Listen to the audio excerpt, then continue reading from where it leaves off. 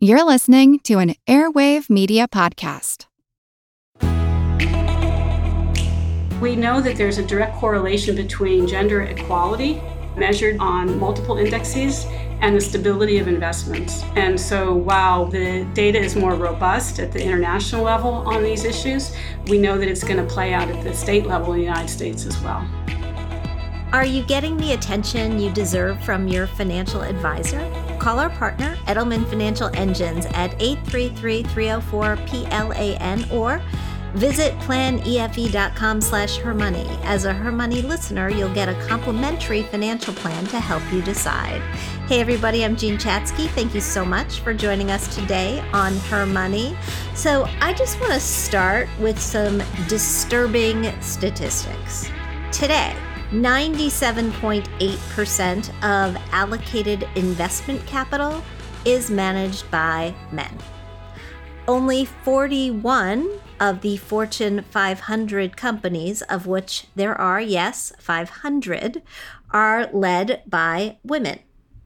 Just 14% of private equity fund managers are women, and less than 3% of venture capital is directed toward enterprises run by women. And yet, we know that when more women are involved in financial decision-making in households, in governments, with major corporations, with investment funds, money is managed more efficiently, more effectively, investments are more profitable, and companies and governments make decisions that better benefit individual investors and the economy overall.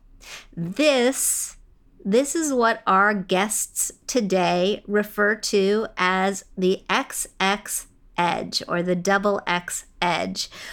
Patience Maramé Ball and Ruth Shaber are the authors of the book, The XX Edge, Unlocking Higher Returns and Lower Risk, where they lay out how the field of gender-focused investing is about to be flipped and how women will be placed at the center of investing as agents and actors. And part of this is because women are stepping into more of our power every day, and we are ready for a change.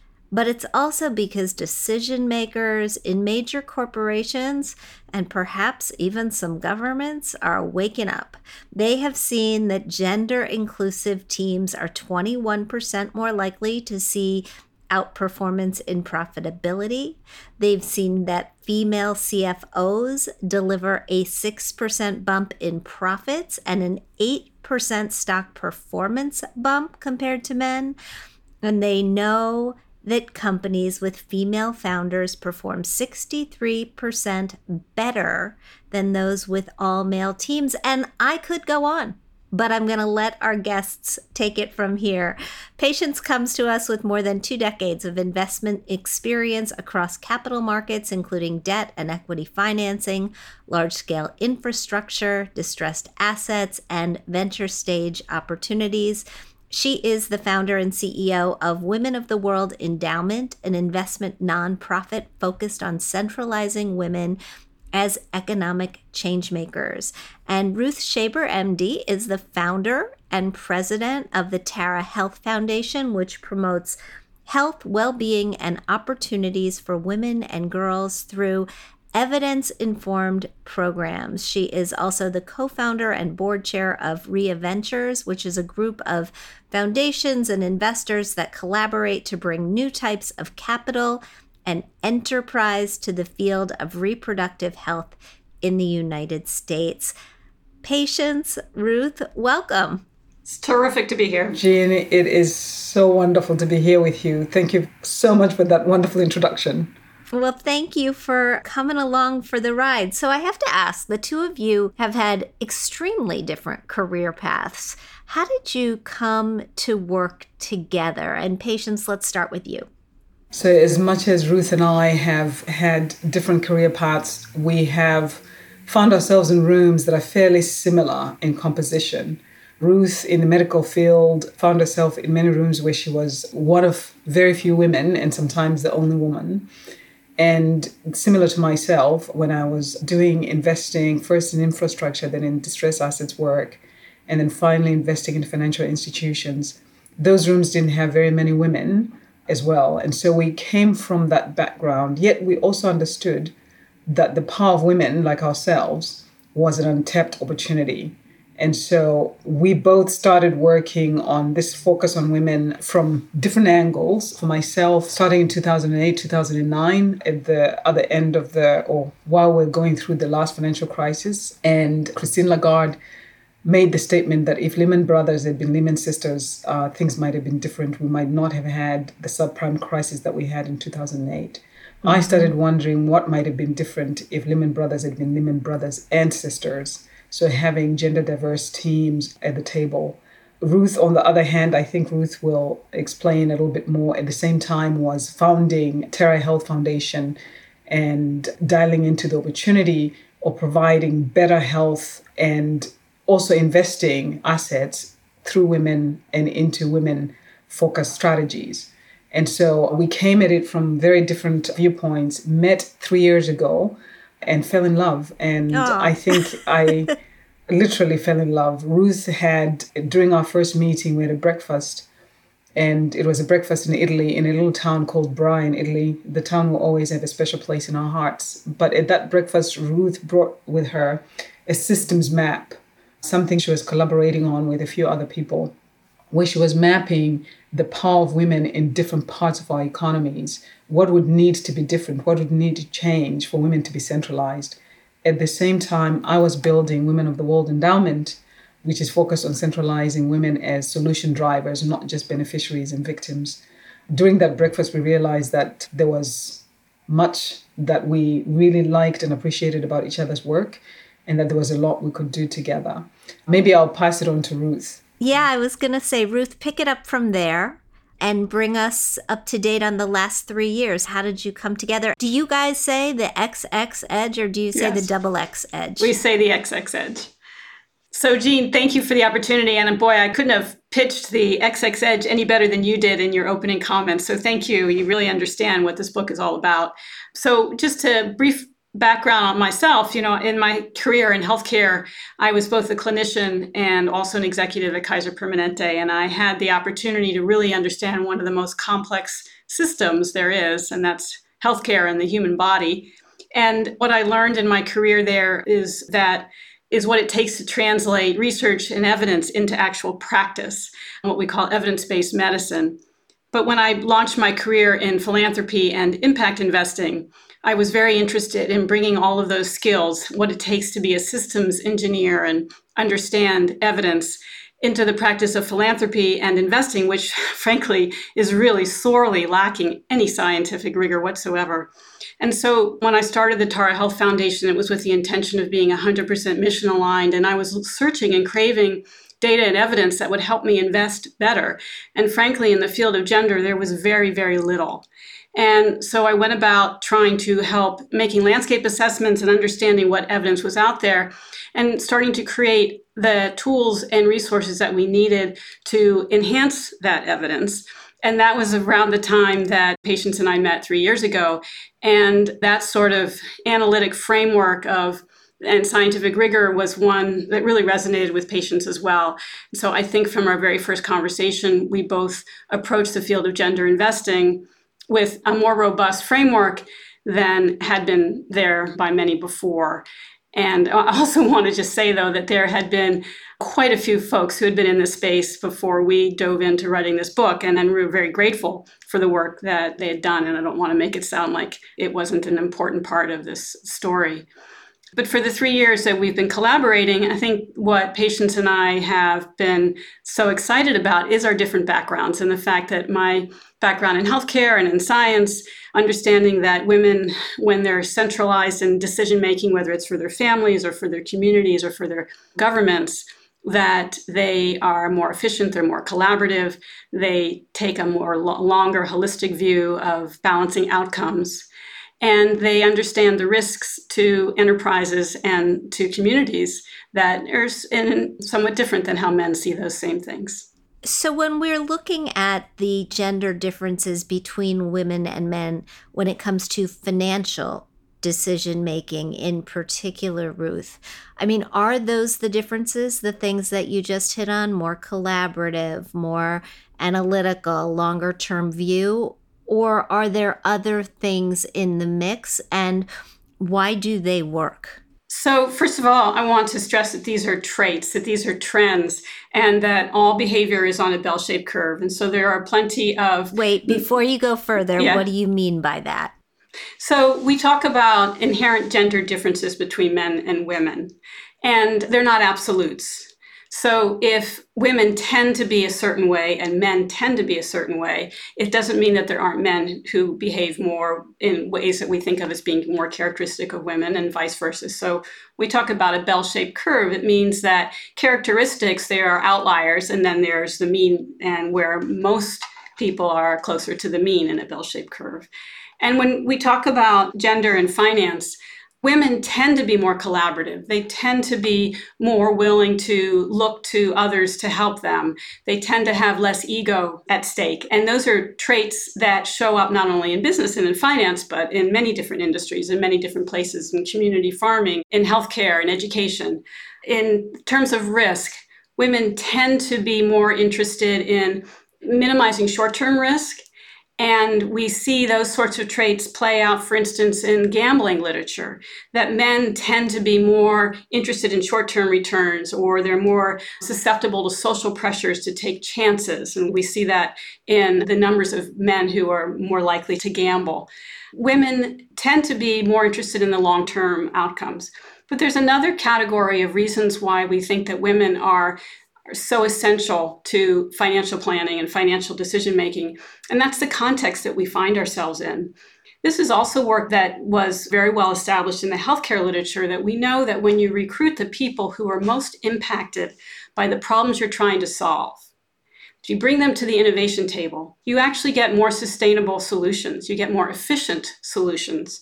And in the case of the most pressing problems facing our economy, the things that an investor should be looking to invest in, whether it's climate change and mitigating the risks of food insecurity or climate migration, or thinking about new ways to approach the care economy now that we've had this look at what it takes to actually support people properly in the workplace, healthcare and all the things that COVID showed us, education. So all the places where innovation is needed, all the problems that we're trying to solve, women tend to be closer to those problems because they're either the consumers, or because they're the essential workforce, or because of the ones that are most impacted by those problems. When I wrote Women with Money a few years ago, one of the statistics that I cited was that women more than men tend to be more willing to use their financial resources to create the change that we want to see in the world,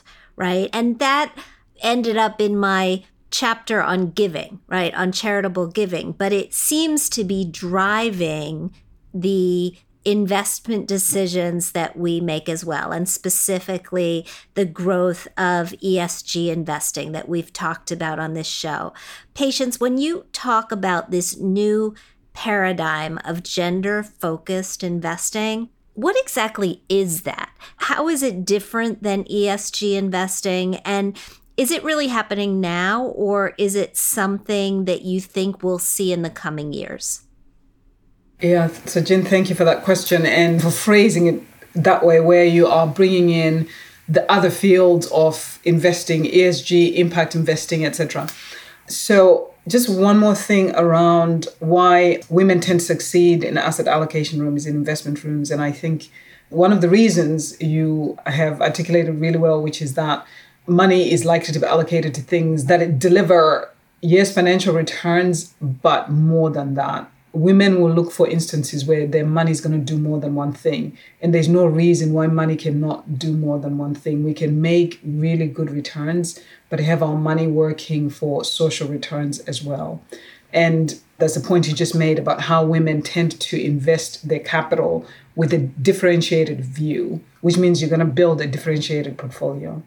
Women are really good researchers around, because we are more risk aware, we have low ego. We don't have a problem with looking at what else don't we know before we make decisions. And that is a really strong thing in any investment room. Now, to the question you posed about whether gender-focused investing is any different from any other investing, my view is it is not. When I built Banking on Women, which is now a multi-billion-dollar business for an organization I worked with before, the IFC, the International Finance Corporation, what we did was we first built the business case for it. And the business case for it is not any different from any other type of investing. We noticed that, and here the business case was mostly focused on financial institutions. We noticed a number of things. One, gender-focused portfolios, debt portfolios, had much better performance when compared to, the norm, the control group, because women tend to be better repayers of debt. When banks are focused on women as customers, they actually end up making higher fees because women tend to have loyalty. Once you get a woman as a client, it's highly likely that she's going to come to you for a mortgage loan, for a car loan, for a school loan, whatever it is whatever her needs might be, because trust and relationship are very important to women as well. And so there's this opportunity to make more money. Now, whether you call that making more money, whether you call that ESG or gender-focused investing or whatever, I think when we do that, we actually miss the opportunity that is female. The opportunity that is female is simply a business opportunity. Yes, we look at certain things differently, but ultimately, if you're an investor who's looking for profitability, you are going to make that profitability regardless of what you call it. So my view is that I tend to not necessarily want to make gender-focused investing any different than any other investing. And traditionally, gender lens investing has been about making investments that benefit women and girls. Whereas gender-focused investing is bringing in analysis, centralizing women in the analysis of decision-making so that you actually are taking advantage of both the potential for, lower risk in your portfolio and higher performance in your portfolio. So how can we invest in that idea today? Our sponsor, as you heard at the top of the show, is Edelman Financial Engines. But before that, Fidelity Investments was our sponsor for a very long time. They helped us launch this show. We continue to be very grateful to them. And they have a fund that invests in companies that are led by women. I'm probably mangling the complete definition of that fund, but that's the idea, right? It's a women's leadership fund. How is this different than that? And if I want to buy what you're selling, how do I buy that now?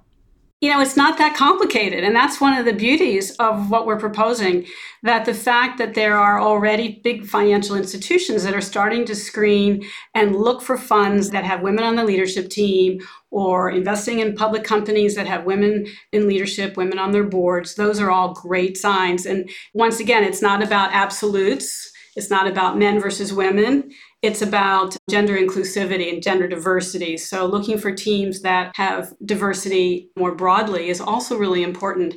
So those are some ways to get started. So I applaud your sponsors for looking at that. There are other things that investors can do. You can be looking at the types of products and services that the companies that you're investing in make. And are they targeting half the population, women? And in many cases, in many of the companies that are creating new products and new innovation, they actually need to be prioritizing women because, while women make up 50% of the population, they make over 75% of consumer decisions, often for their families. So they should be prioritizing the female market. And that means, have they done focus groups? Have they brought women into their design team, not at the leadership team, but also in their design team? So as they're thinking about their products, have they tested it out with the female markets? And that's true for financial services too, that there's a great statistic that the number of women who leave their financial advisors when their husband dies is off the charts because they're so dissatisfied with how well that particular relationship has addressed their own needs. So at the micro level and the individual client level, all the way up to screening big companies for women in leadership products and services.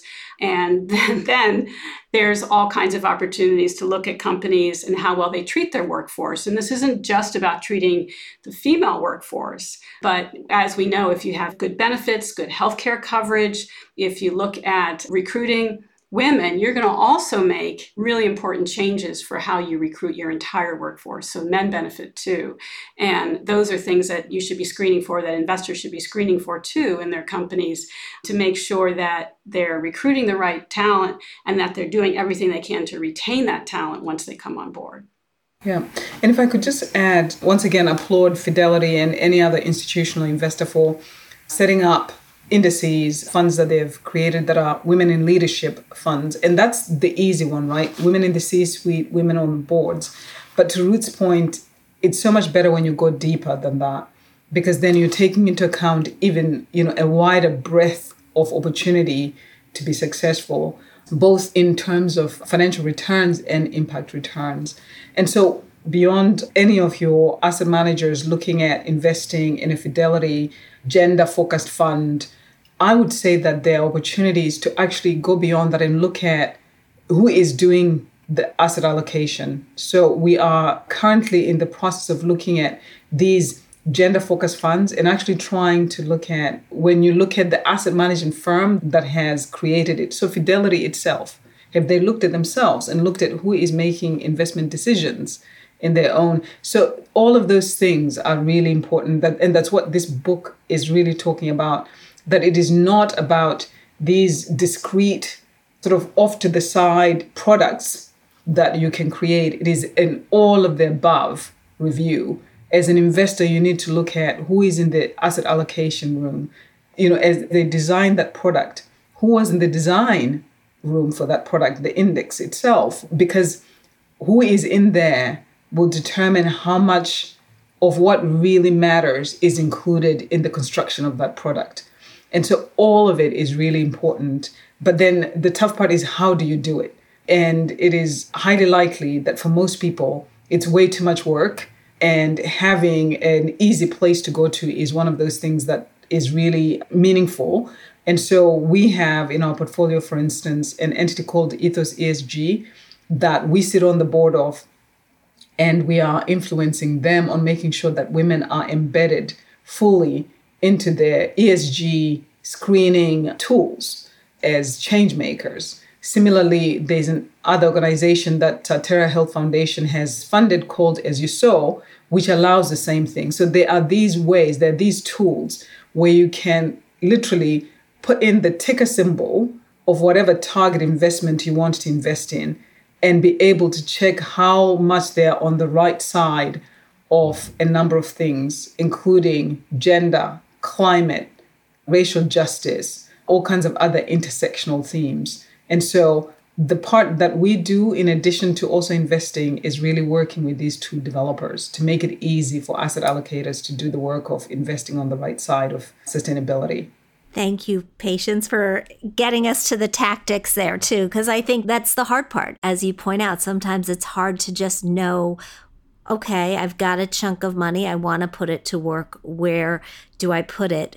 The other important point, and Ruth made this a couple of minutes ago, is that the statistic that makes more financial advisors quake in their boots than any other is the fact that when the male spouse dies, upwards of 70% of women leave the financial advisor. They leave the financial advisor, which is a great time to ask the question, when is it time to break up with your financial advisor? When is it time to just get a second opinion? It comes down to this. Are you getting the attention you deserve, or are you settling? Our partner, Edelman Financial Engines, they believe that you should not settle. They model more than 38,000 securities each month to stress test your portfolio through thousands of scenarios, just like the volatility that the market is experiencing today. And you can call 833-304-PLAN or visit planefe.com/hermoney. As a Her Money listener, you'll receive a complimentary financial plan to help you decide. I am talking with Patience Ball and Ruth Shaber, authors of The XX Edge. I want to talk about how women impact the bottom line. We all know that problems arise when women are not included. For example, I know you guys have some data on what happens when women aren't included in product development from the outset. Can you explain? So we have some stories that I think really elaborate. One of the ones that's the most well-known, and we certainly talk about in the book, is around car safety, and particularly the creation of crash test dummies in the 70s. The decision was made, crazy, that there would only be one prototype crash test dummy, which was going to be the average size man.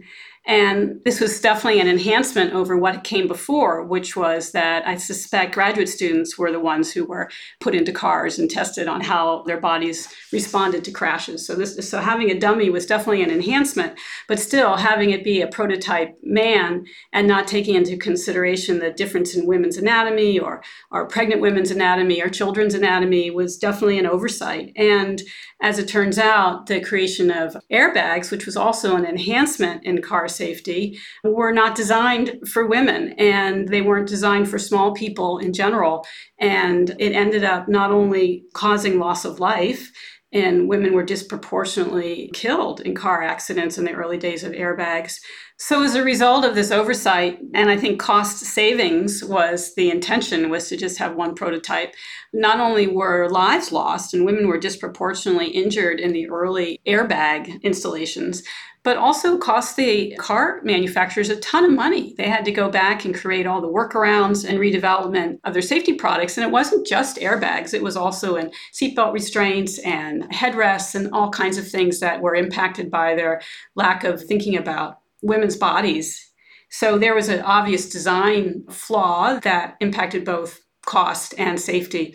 Another example we talk about in the book is in healthcare, in heart disease, the early days of understanding the impact of heart disease, which is the number one killer of men and women, not just men. Most of the early research was done on men, and largely because women have never been prioritized in research studies historically, because there's always the risk that they could be pregnant. And so nobody wanted to take the risk of exposing them to things. And so most medical research over the centuries has been on men. And at the time of a lot of focus was being paid on how to mitigate the heart disease impact and cardiovascular disease in general, a lot of assumptions were made about men's bodies and men's disease that were extrapolated to women. And it wasn't until there was women's leadership at the NIH, and when women were brought in as researchers to the Women's Health Initiative and really took over the majority of the health scientists that were addressing a fundamental women's health issue, heart disease, that we started to learn quite a bit more about how women experience heart disease and the types of treatments that were appropriate for men and women. So it's not just about this niche of taking care of women, it's that by having gender diverse scientists, we were able to improve the field of heart disease across the board for everybody. So once again, it's not just men versus women, it's gender diversity raises all boats. Sorry, if I could come in here. Sure. And give an example that is very real to all of us right now, the pandemic, and how it is that we're able to be now out and about because of the vaccines that have made all the difference. Well, the whole ability to get us to where we are starts with the Genome Project, and how there was quite a bit of study around DNA, and a lot of men chose to study DNA because a lot of grant funding and all kinds of capital were going towards that, and less money was going towards RNA. But quite a number of women who had conviction decided that that's what they were going to study. So it starts with Jennifer Doudna and Emmanuelle Charpentier, who worked together to develop the science around CRISPR. And then, that was the platform that then allowed the study of RNA, and with doctors like Dr. Kariko and Kizzmekia Corbett at NIH, to then be able to come in and develop mRNA, which allowed for the development of vaccine. A number of things you notice around this is that even though, just like in venture capital, in scientific development, less than 3% of grant capital goes to women scientists, women PIs. And regardless of the fact that we know that part of what they study, the innovations that come out of their labs are just as life-saving. And coming out of this pandemic, we hope that this is one data point that nobody loses sight of, because we're able to come out of lockdowns because of vaccines, because these women have been committed to studying RNA and then ending up with mRNA, which made it possible for us to have vaccines. So this is a conversation around not just, what has historically happened. It is very much a conversation about what is happening today that is not the right thing to do. So on that note, as we're talking about what's happening today, we are recording this podcast on Monday after the Roe v. Wade decision came down. And over the weekend, I got a pushed out email newsletter from an economist I follow, a guy named Larry Kotlikoff, who said economics is where we need to be looking, the economic ramifications of this and the investing that will be done as a result of this decision. You can't underestimate the seismic shift that will happen. Catherine and I have published and continue at Her Money to publish statistics about how devastating an economic impact this will have on women in terms of our careers and our healthcare and our lives. But from an investor's perspective, Patience, what do you see? Ruth is the doctor between the two of us, and she will speak to the more healthcare related response to this. My view is that more than ever, there's an opportunity for us to invest in new ways of providing women with the access that they need. I think technological innovations are going to lead us to a place where, and we already are there, where it's not impossible for people to get access to what they need, whether it's access to an abortion, without actually crossing state lines. So that's one. We will have innovations, and we already have innovations, if they don't make it illegal for people to even access that. So, there's always the if, right? But the innovations are going to take us there. And investment capital, I think, is beginning to realize that it has a role to play in that as well. The other economic part, I think, comes from corporations recognizing that they too have an opportunity. It's an opportunity, really, at the end of the day, to make sure that they are indicating to their workforce the right to be able to be a full citizen, whether it's at home or at work, is one that they respect as well. You cannot have part of your workforce not able to bring their full selves to work because of something like this. And so you're absolutely right. I think corporates have a role to play, and what they will do in terms of greater investment in healthcare is really important. But I'm truly excited about the innovations and the investment in innovation. And then finally, before I hand it over to you, Ruth, I do want to talk about investors and what investors will do with their capital beyond innovations. But really, when we think about our portfolios, how they're constructed, what's inside our portfolios, we need to be mindful of, the fact that we want to put our capital towards companies that are on the right side of giving women the opportunity to be full citizens, the opportunity to be solution drivers and active participants in solving today's most pressing problems, not just the beneficiaries and victims, as these laws that are coming down have us believe that women are. Ruth, please take it away. Thanks, Patience. So, Jean, you ask a really important question, obviously a really timely one. When we think about why is access to reproductive health a material risk to business enterprises?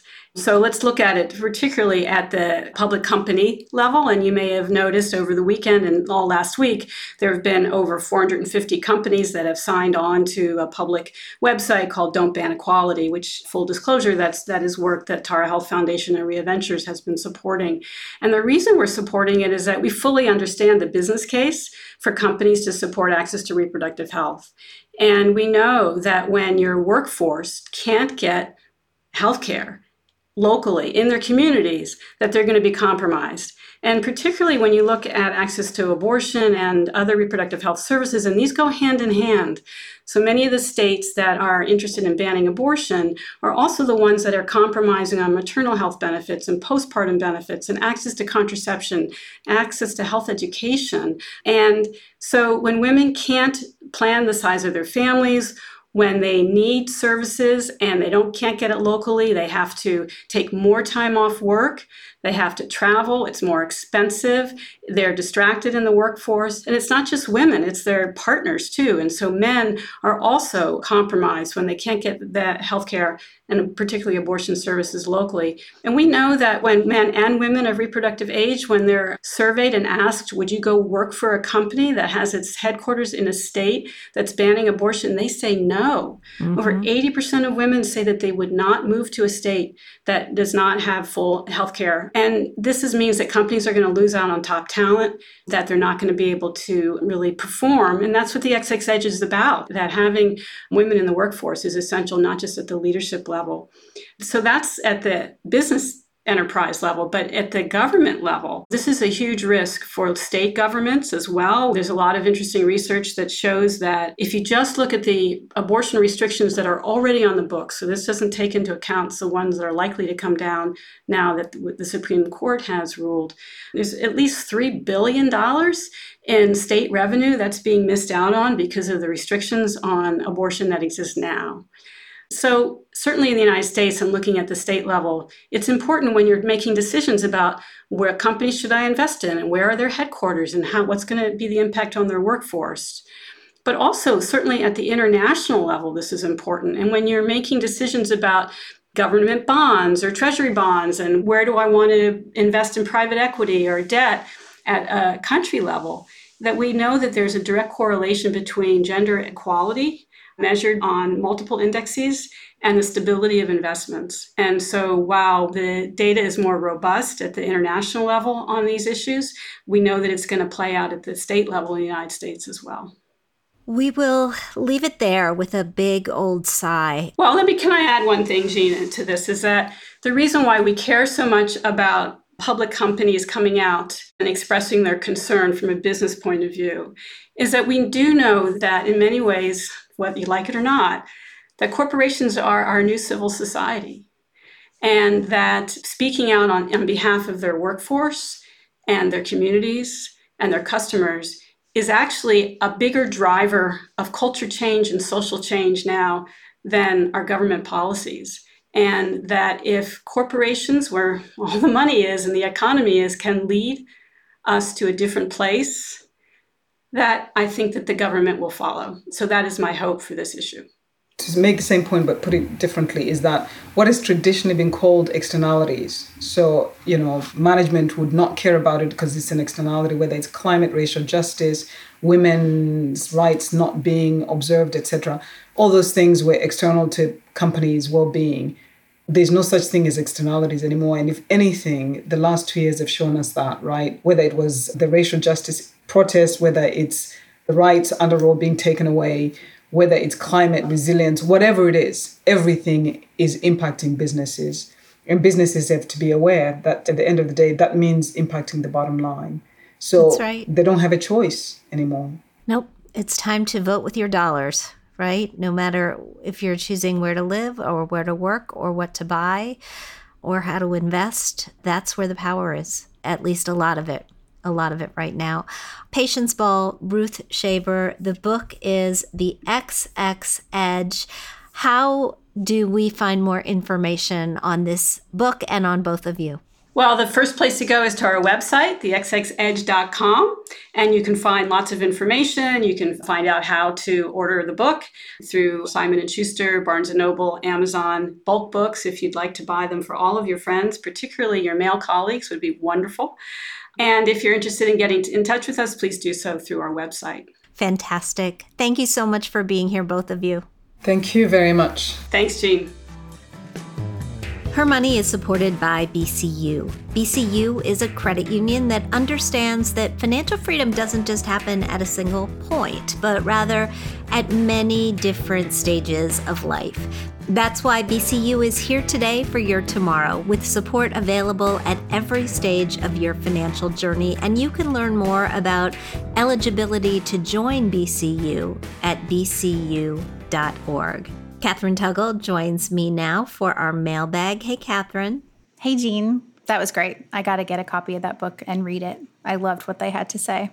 I like how they're approaching it. I mean, I like the data. I like the analysis. I like the fact, for lack of a better word, that it's factual, right? These are not just theses. These are truths about what happens when women are involved in running the show, all the different kinds of shows, and the progress that gets made when women are involved in running the show. And you can't turn away from that if your aim when you're investing is to make money, right? It helps. It will help you make more money. Yeah, that's such a good point. And I just love the data. Like, I found myself when I was putting together this script actually saying, like, yes, like, thankfully we have this data now. Thankfully, we know how effective women leaders can be and women decision makers can be. Because I think for many years it was just a broken record of women trying to say, well, women can do anything that men can do. Right. And now it's like we actually have numbers to say, not only can we do it, we can also do it better. Yeah. And I loved the point that Patience made about it doesn't have to be an or when it comes to putting your money to work, you know. We've been sort of talking about this for a while as we've had conversations about ESG and impact investing, but you can do well and do good.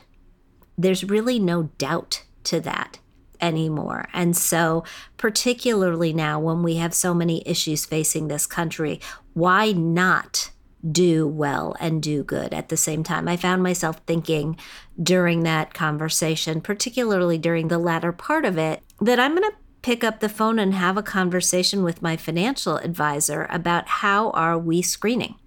How are we screening to make sure that we're putting this capital to work to create the world as we want to see it? I love that phrasing. Yes. How do we want to see it and how can we shape it to get it there? Yep. Absolutely. More to come on all of that. Let's take some questions. Our question today is a long one. It comes to us from Rachel. She writes, "Hi, Jean and Catherine. Thank you so much for everything you do to help women. I religiously listen to your podcast each week, and I can honestly say it has changed my life." Oh, well, that's very, you got to stop there for 1 second. Rachel, that's so nice. Thank you very much for saying that, and thank you for listening. Yes, that is a beautiful thing to hear. Thank you. She says, "At 45, I'm a late bloomer in life and only became financially savvy about 3 years ago with the help of podcasts like Your Money and books. Unfortunately, I'm terribly behind in where I think I should be at this stage of my life, but I still have big goals for the future that I hope to accomplish. This year, I paid off $37,000 of crippling credit card debt. I have $11,000 saved in a money market fund for an emergency, and I'm hoping to get it to $18,000 by October, which would cover 6 months of emergency savings. I only have about $100,000 in my 401k because I started late, but I'm now investing 15% of my paycheck, which includes a 4% company match. I have $20,000 in student loans for my master's degree, but in 5 years, I might be able to get that canceled due to public service loan forgiveness. My salary is $103,000. I'm married, but we keep our finances separate as my husband is an artist with unpredictable income. I just want to say, I hear you there." She goes on to say, "I desperately want to own a home. All of my friends own real estate, and I feel left behind. I live in New York City, where it is extremely difficult to buy due to the real estate prices. At the moment, a 2-bedroom co-op in the outer boroughs is about $300,000. I need 2 bedrooms to accommodate my hybrid work. I did the research, and for a co-op in the area I'm interested in, you need a 20% down payment plus closing costs. That comes to around $72,000. Plus, you need to show you have 6 to 12 months in savings in an emergency fund. I would like to be able to do this in 5 years' time by the time I turn 50, but I don't know if I can do that in so little time without a massive pay increase. I've been trying to get a higher paying job, but I'm having no luck. Once I fund the emergency fund, I want to go all out on the house savings. Should I invest this money instead so that it will grow, or put it in bonds or a CD? My 401k has tanked in the last few months, so I'm wary of investing it. Eventually, I want to retire or at least live full-time in Western Massachusetts, where I can buy a house for approximately the same $300,000, but I wouldn't need that 20% down payment. Is it stupid for me to even try to save for the co-op considering my circumstances? Or should I just try to find a remote job and buy a house in Massachusetts one day? The salaries in NYC are much higher, as you know, than any job I could find in this area, even if I could find one in my field. Most of the jobs I'm applying to are hybrid, and I would have to be in the city for at least part of the week. Maybe I messed up too much in my youth, and I can never own a home. Thank you so much for your help. Thank you so much for your question, Rachel. And yeah, I think we can get you to the point where you can own a home. And I first want you to stop beating yourself up, right? You have done a tremendous thing in paying off that $37,000 of credit card debt. And the big question that I have for you is, in your letter, you say, this year I paid off $37,000 of crippling credit card debt. How did you do that? Because whatever magic you used to funnel your resources into paying off that debt, that's the magic that's going to get you to a down payment and get you there faster than you think. So if you took the same amount of money, the $37,000, and you doubled it, well, you're at your $72,000 that you need for a down payment, right? And maybe this year was a bit of an anomaly because of COVID. And so you were able to save a little bit more and spend a little bit less. In that case, maybe it takes 3 years, but you definitely get there within your 5-year time horizon. The other thing that I would say, well, actually, I have more than one thing to say here. Keep pursuing that public service loan forgiveness on your master's degree loans. Just make sure that you're actually on track.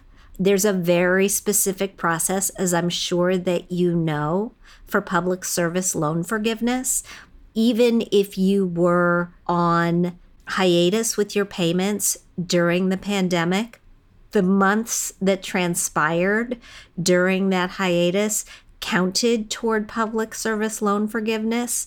So I want you to look into it, and I want you to have a better answer than I might be able to get that canceled. I want you to know that you are on track to getting that canceled, and then just continue on your income-based plan as it goes, so that you know that that'll be wiped away and you don't have to worry about trying to make additional headway on that. The next thing I want you to look at is this husband with the unpredictable income. Even people who have unpredictable incomes have the ability to level their incomes to some degree, have the ability to look back a year, 2 years, and see what sort of money they were bringing in historically. Try to get to a place where you can figure your husband's finances to whatever degree he can contribute into this home buying picture, because I'm assuming that he's going to live there with you. And for that reason, he should contribute in whatever way he's able to. Finally, as far as where you should put the money that you're amassing in the near future, in the next couple of years, you should keep funding your 401k despite the fact that it has tanked in the last few months. Everybody's 401k has tanked in the last few months. But the investments that you make while the markets are at these current levels, these are the ones that are actually going to make you significant money when the markets rebound. So keep buying, keep grabbing those matching dollars. They are still the best return that you are ever going to get on your money. Don't get off track there. But I would say take the money that you are putting away for that home fund and either put it in CDs that roll over fairly rapidly so that you can grab these interest rate hikes as they happen, or put it in a money market fund or a high interest rate savings account. Put the money somewhere where, as interest rates ratchet up, and I was looking at interest rates just this weekend, there are interest rates out there on High yield savings accounts at 1%, at 1.25%. They're available and they're going to get better. Just make sure that you continue to keep your money in one of those places. Last word. Western Massachusetts is your goal. Then start looking for jobs in Western Massachusetts now.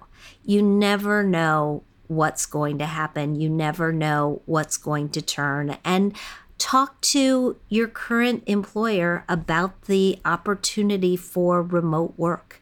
Even if you have to come back to New York one day a month to be in the office, it could be economically worth it for you to move to Massachusetts in the shorter term rather than in the longer term.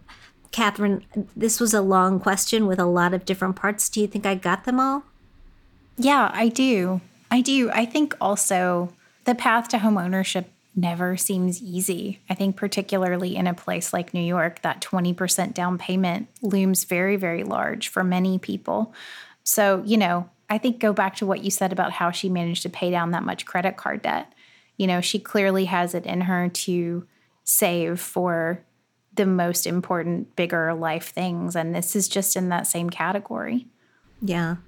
Today I read a headline about yet another company that was shutting down its hybrid office because hybrid offices, as they said, are the worst, right? Either everybody has to be on Zoom or nobody has to be on Zoom, I think is going to perhaps be the way of the world. And I think remote opportunities are going to be here to stay. So I would keep looking, and I would talk to your current employer about the opportunity to go remote. Nobody wants to lose a valued employee right now. Nobody. It is just way, way, way too hard to hire. So one thing that you didn't tell us, Rachel, in your letter was what you do. And I wish I had that information because maybe it would help me have some additional thoughts. But I think you're going to get your home. I hope that you'll let us know when you do. And lots of luck with all of that. Definitely. Thank you so much, Jean. Thanks, Catherine. And in today's Thrive, let's talk about rage quitting, which is essentially leaving a job in a stressful moment without crafting an exit strategy, giving notice, or getting another job first. It is not common, but that doesn't mean it doesn't happen. FlexJobs says about 15% of people think about rage quitting and 4% actually do it. At hermoney.com, we've got some proactive steps you can take before you rage quit your job to help ensure that you find the right role from the start. Again, according to FlexJobs, 68% of those people who've recently quit their jobs did not have another one lined up. Instead, they quit, they tapped their emergency funds, or used a side hustle in order to make ends meet until they landed another job. If that sounds familiar, let's take a pause before we find ourselves another opportunity all too quickly. First, you got to learn about any companies that you apply to. Don't apply blindly just because you see a job posting. Start by following a company's leaders or employees on LinkedIn and checking out what they talk about. Then look up business review sites like Glassdoor and Salary.com to see what current and former employers have to say about working there.